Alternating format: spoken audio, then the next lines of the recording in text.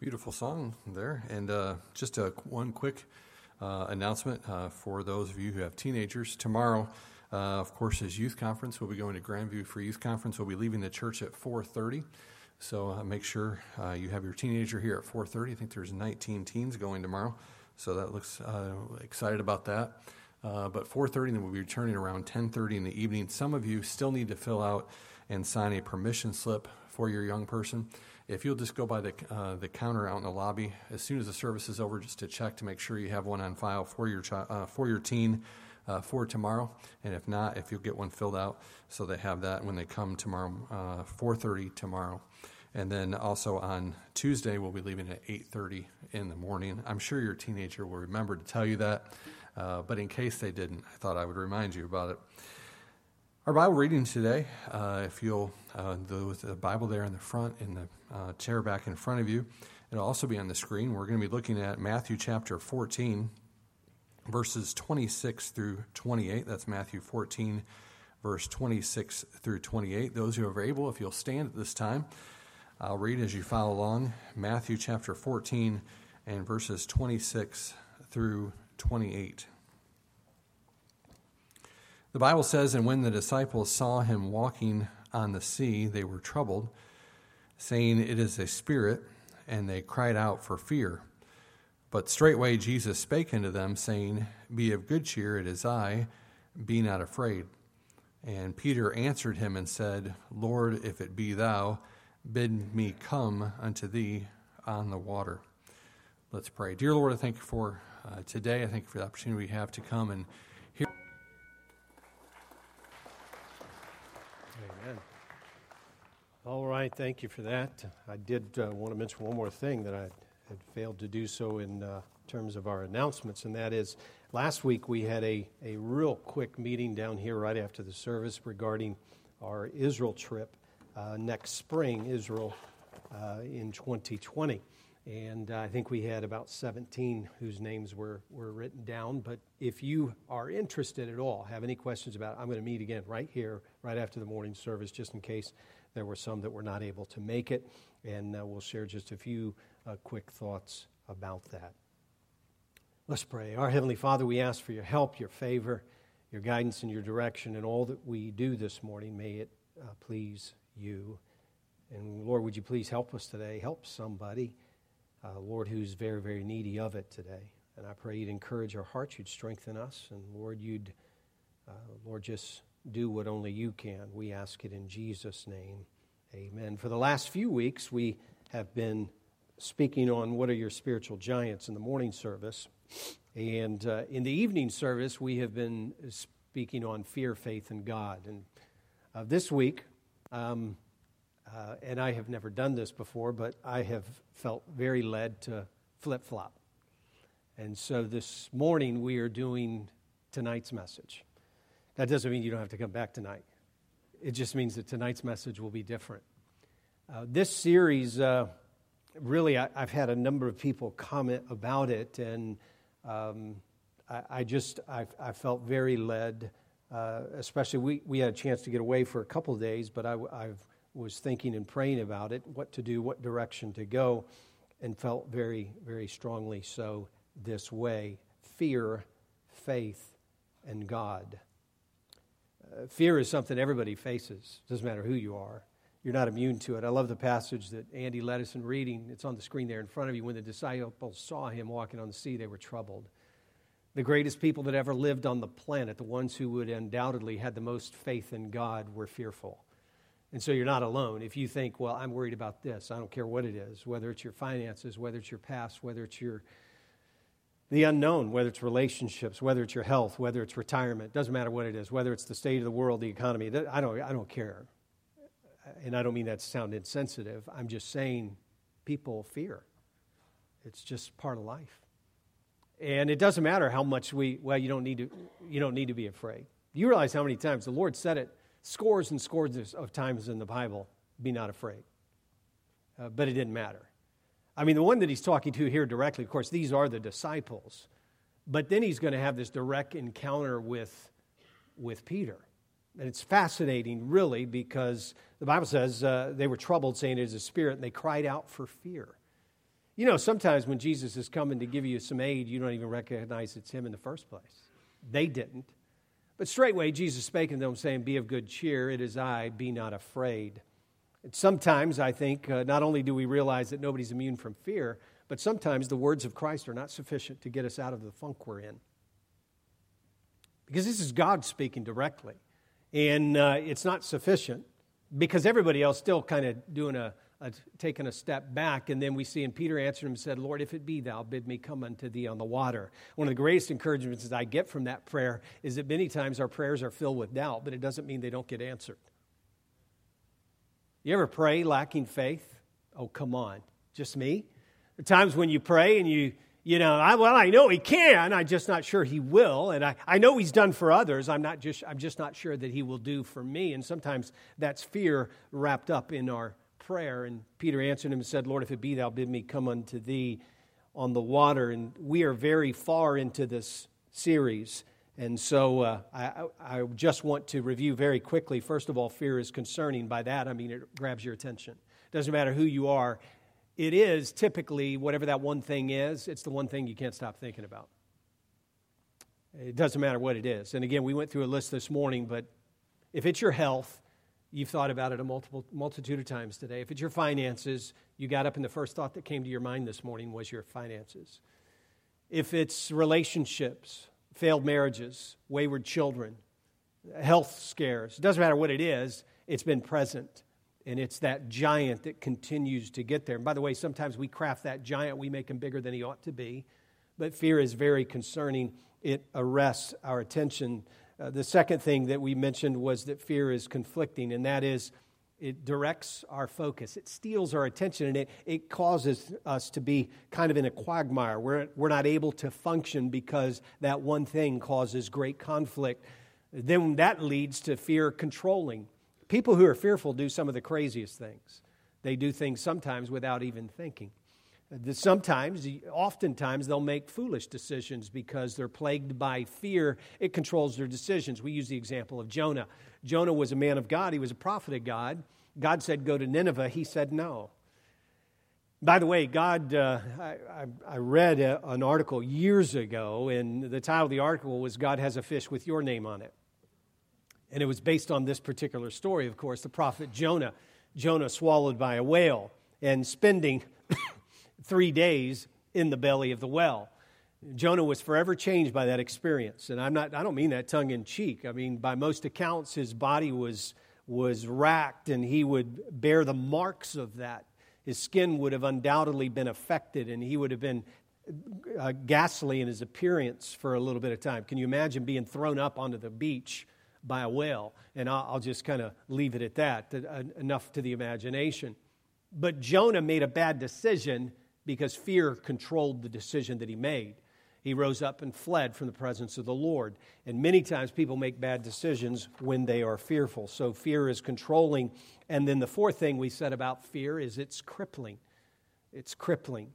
It's the analogy of the young man who's standing on the edge of a high dive, and he's not sure whether he's got the courage to go ahead and jump in, and fear cripples you. It leaves you almost still because you just don't know what to do. That's what fear is. And again, in our series, Fear, Faith, and God, so if you've not been here for those, and someone might think, hey, just let me know when you're reviewing, and that's the service I'll come to. And I can skip all that. Don't even think such a thing. The second thought is our faith. And the first thing that we see about faith, it is conceding.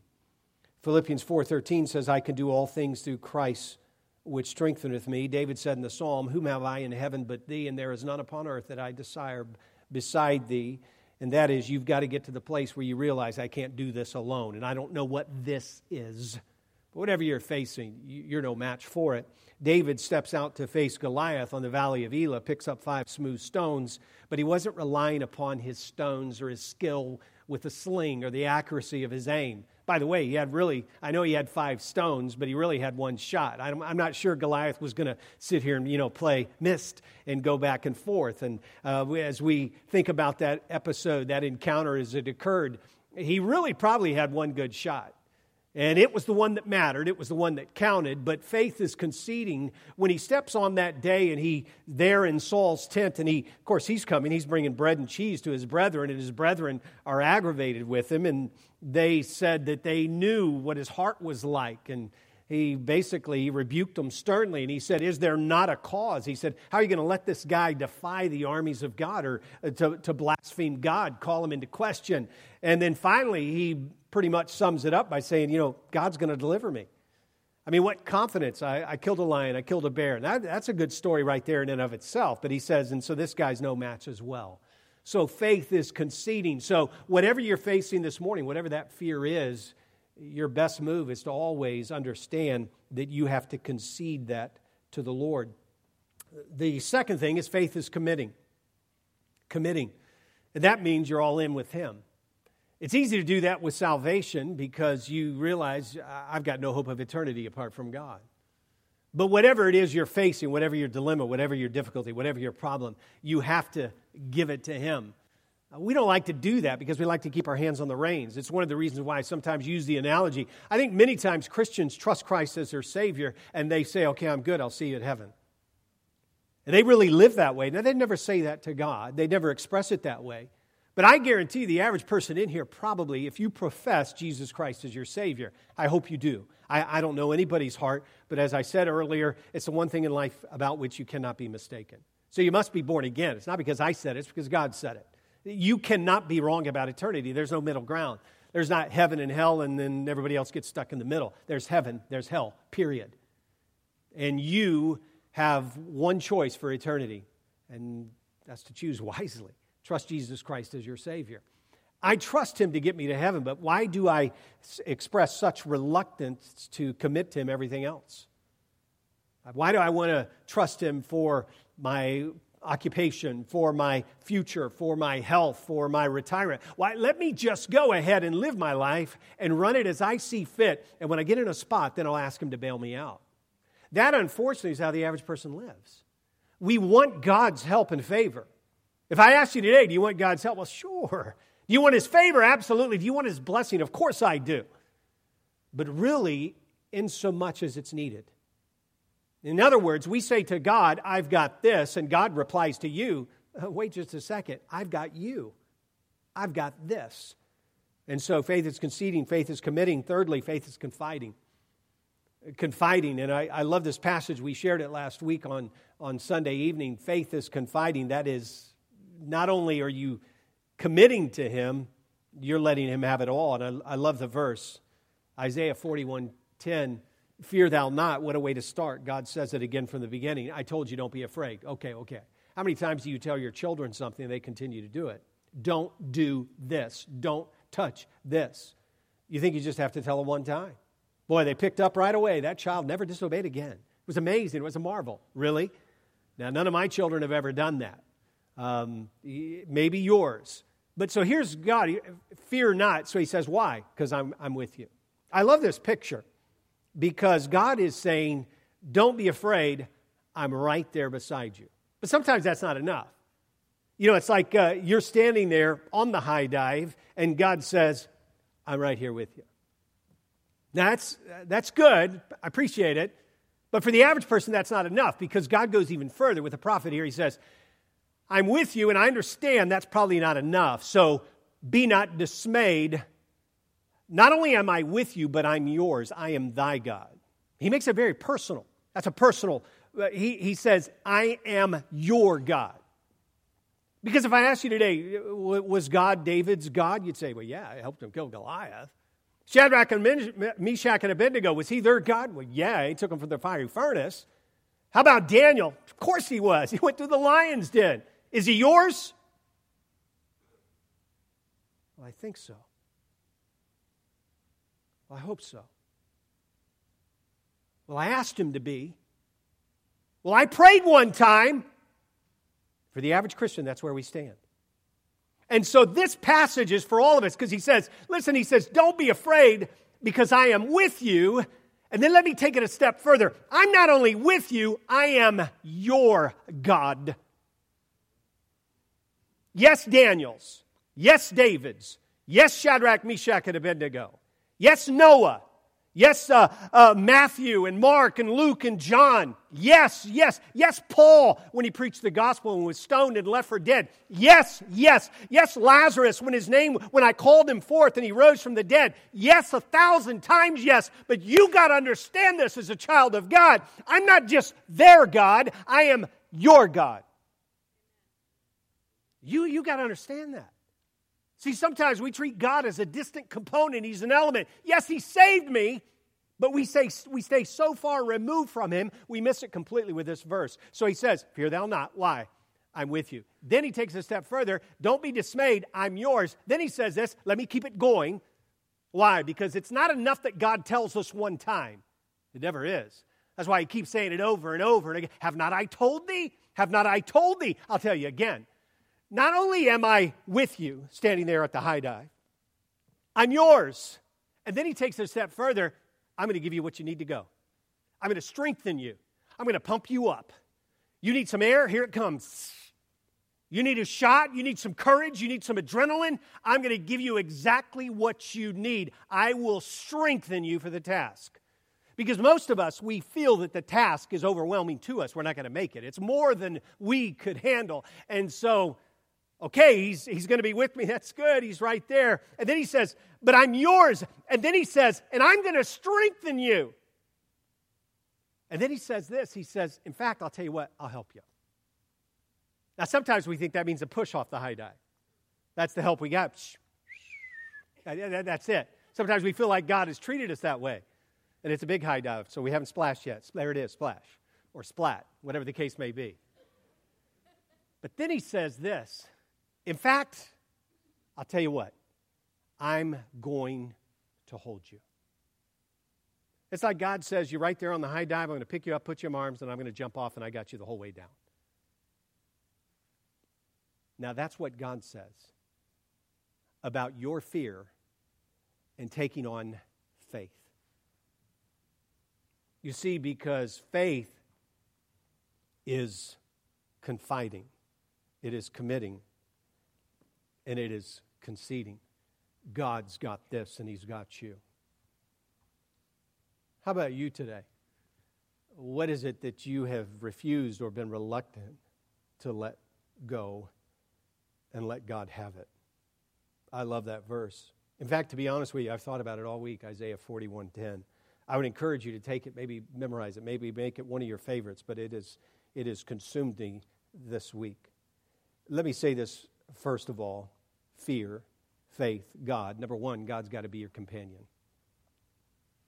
He's got to be somebody that you let go with you. Most of us, we struggle with this one. It's like, I was talking with someone this week, and we were talking about reading the Bible and just some simple assignments back and forth, and he said to me, I haven't done very well this week. And I'm thinking that's the mantra of every one of us. If I asked you today, most people would say, I didn't do very well this week. Now, I'm not going to ask you to raise your hands on that. But if I asked you, did you read your Bible this week? Well, what do you mean, can you define read your Bible?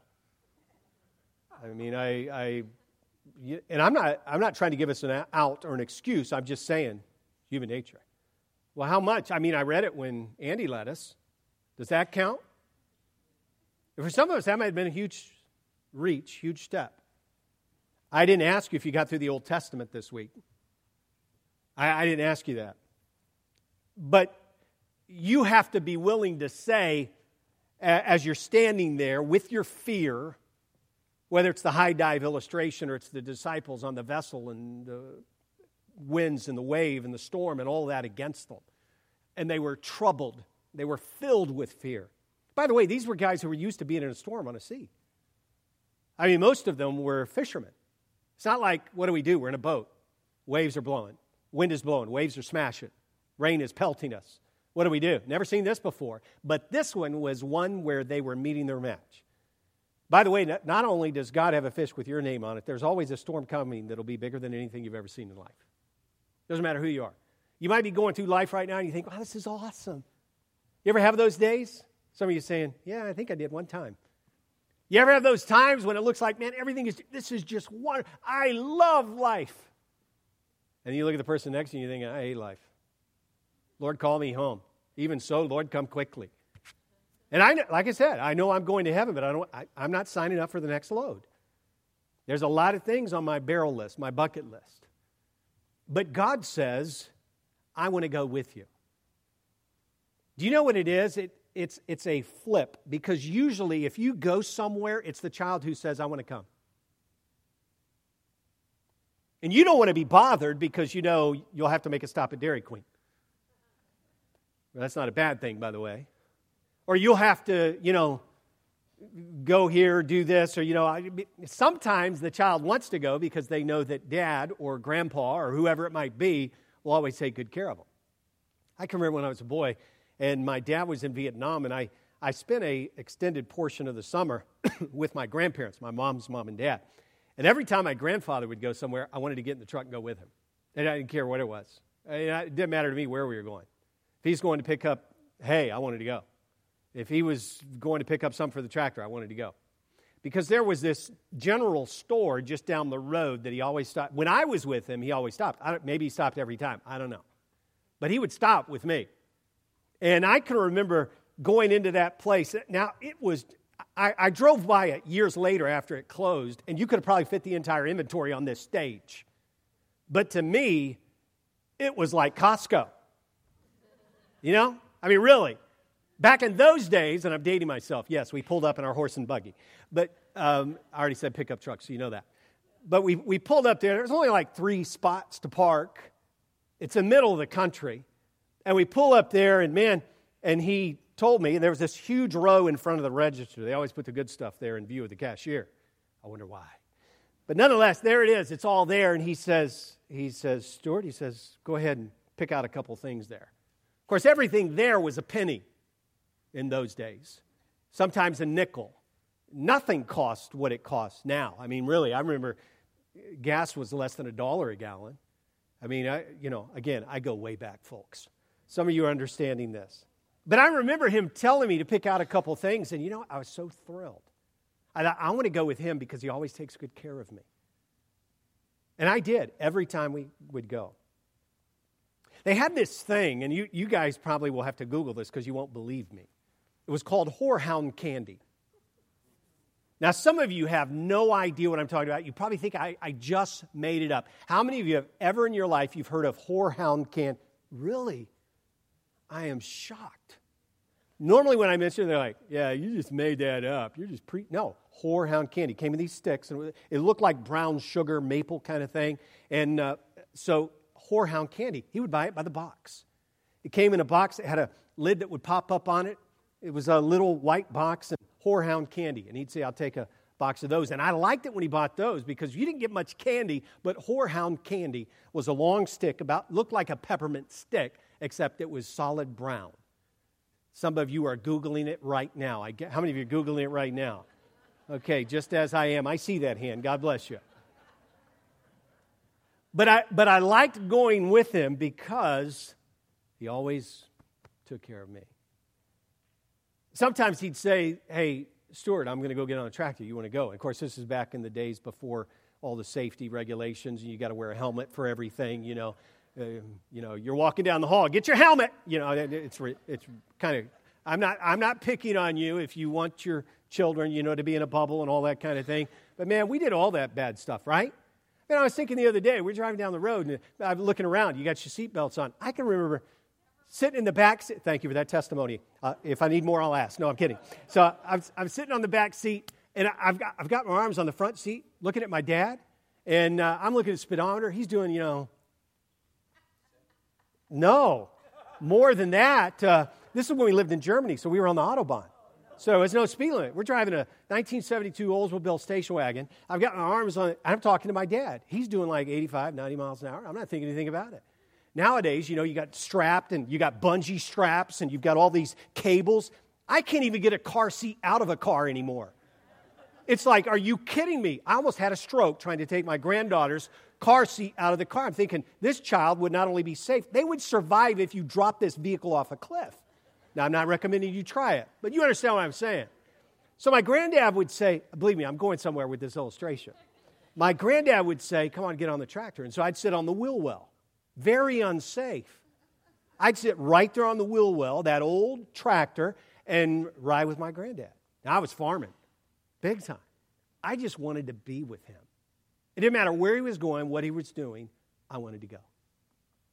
Now, what God says is that's what I want with you. I want to be your companion. So when you go to that place, whether it's the high dive, whether it's the doctor's office, whether it's the visit to Starbucks when you're getting bad news, whether it's the relationship that's failed, doesn't matter what it is, God says, I want to come. I want to go. Can I go? That's God. What you're facing right now, God's standing there saying, I want in. You see, He didn't just save you to keep you from hell. He saved you because He wanted to be with you forever. We view salvation totally different because we see it as the escape. We see it as the way out. We see it as, I will never have to go to hell. And that's true. God says, I saved you to dwell with me forever. And really, this life, God gives you a head start on that. He says, I don't want you to have to wait for eternity. He said, I want to be your companion now. Now, if I asked you this question,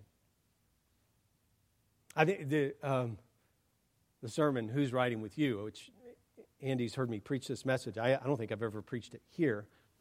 But it's the idea, the disciples asked Jesus to get in the boat with them after this encounter here.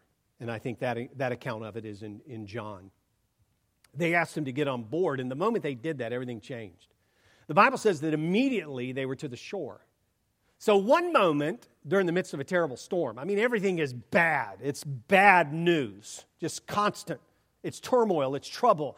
This boat's going down, we're going to sink, we're going to die, our lives are in jeopardy, and Jesus gets on board and everything changes. That's what happened at salvation, but the sad commentary for the average child of God is we rode with Him back to the port, to the dock. For the average Christian, he's never been heard from since. That's sad.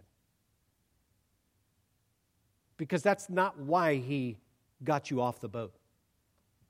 That's not why He delivered you from the fear of eternity in hell. It was so that you could be with Him now and for all eternity. And so God says, I want to be your companion. In Psalm 119, He says, I am a companion of all them that fear Thee and of them that keep Thy precepts. God says, let me ride with you. Who does He say that to? First of all, those that fear Him. Do you fear the Lord? I don't mean you're scared. I don't mean you go through life trembling. I think our country, our nation, our culture could use a healthy dose of godly fear. I think the Bible speaks about a culture where it exists. This phrase is found in the Bible. There is no fear of God before their eyes. It's a dangerous thing. We're living in perilous times when that is a mantra today. I don't fear God. You better. Not because He could squash you, not because your life is hanging by a mere fiber or thread, but God says that's the beginning of everything. The fear of the Lord is the beginning of knowledge. The fear of the Lord is the beginning of wisdom. And God says it all starts there. If you don't fear God, you're not going to make it in life. God says, I run with that crowd. You ever wonder who the crowd is with whom God would run? He says, those that fear me. I hang with them. I'm a companion of those that fear me. And then finally he says this, and those that do what I say. That's what it means, keep thy precepts. In Psalm 119, you'll find a number of words that are used to describe the Bible, the Word of God. You'll find commandments, you'll find law, you'll find statutes, judgments, precepts. They all point back to the same thing, those that do what the Bible says. So what that means is God says, hey, I've got the answer for your fear. And yes, it is faith, but it involves and engages me as your companion. God says, I want to hang with you. Can you imagine that? I can't imagine the God who spoke the world into existence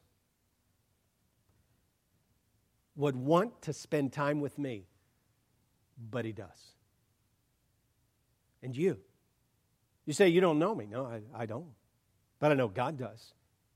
And I don't know what your story is. I don't know what your hurt, what your pain, what your difficulty, what your adversity, what your worry, what your doubt, what your fear, whatever angst is built up within you, whether it's sin, whether you're thinking about your past and you're haunted and you're affected by it and it influences you and sometimes it overwhelms you and sometimes it's a memory, sometimes it's trouble, sometimes it's anguish. It can be any of those things, but God says, I'm with you. I'm going to strengthen you. In fact, I'm going to help you. And beyond that, I'm going to carry you. But you got to let me. You see, because God never forces Himself on anybody. You see, if you're here today and you do not know Christ as your Savior in a personal way, I don't mean you know about God. I don't mean you know there's a heaven, there's a hell, and yeah, I hope I'm going. No. I mean you personally have trusted Jesus Christ as your Savior. That's step one. God says, I can run with you. I can ride with you. I can hang with you. You're my crowd. You fear me, and you keep my precepts. Let me ask you today, who are you running with? Who's your crowd? You say, are you judging me? No, it's just a simple question. I'm picking on anybody. I'm telling you what God said. God said, I knew you before you were ever born. While you were still in the womb, I knew everything about you. God knew that on this date in mid-July 2019, everybody who was going to be here, He knew it already. You might have thought, I just decided last night. Yeah, but God saw it a long time ago. He knew where you were going to sit.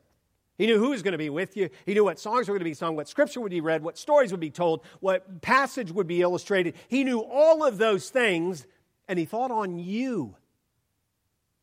And He said, take me with you. So God whispers to the heart of everyone who's ever drawn a breath, can I come? Can I come? So if you're here this morning, you've never been saved, Jesus says to you, can I save you? It's your only hope. If you're here this morning, you're not sure what this week's going to bring, and you're facing it with fear and trepidation, God says, can I come? If you're not sure about tomorrow or next week or next month, and you know something is coming down the road, and you're dreading that moment, and you're afraid, and you're fearful, and you're worrisome, God says, take me. Take me. But He will never force Himself upon anyone that's ever drawn a breath. Freely, you invite Him to come. First of all, into your heart as your Savior. Secondly, into your life and everything about it. God wants to be your companion. I've often said that I married way up when my wife asked me to marry her. Okay, just seeing if you're still listening. But when I asked her to marry me, and we've been together now 34 plus years. But I married way up for me. And sometimes I say to myself, I can't believe she said yes. Now, the reason I say that is because I've heard her say it many times. I can't believe I said yes. What was I thinking? No. See, people talk in their sleep, you know. No, I'm kidding. Come on, know when I'm joking. Stay with me. But I look at all of these years that we've been together. And really, I mean, I met her when I was in 6th grade. She was in 5th grade. Many of you have heard this story before. And so we got married when I was in 7th grade. No, I'm kidding. But it was Kentucky. We had to wait till 8th grade. No. All right. I gotta quit. I got to get back to this. So my wife and I have really been together for a long time. Well over 40 years we've been kind of together. But that's nothing compared to what God says, I want with you. Some of you are going to leave today the exact same way you came in the doors. Heavy. Hurting. But when you leave, know this. God's hand went up and said, can I come? Know that when you walk out the door, no different than when you walked in, Jesus was saying, pick me. It'll be the best choice you've ever made. Trust me as your Savior. Let me be your companion for everything in this life. Let Him be your companion. Shall we stand? Our heads are bowed, our eyes are closed.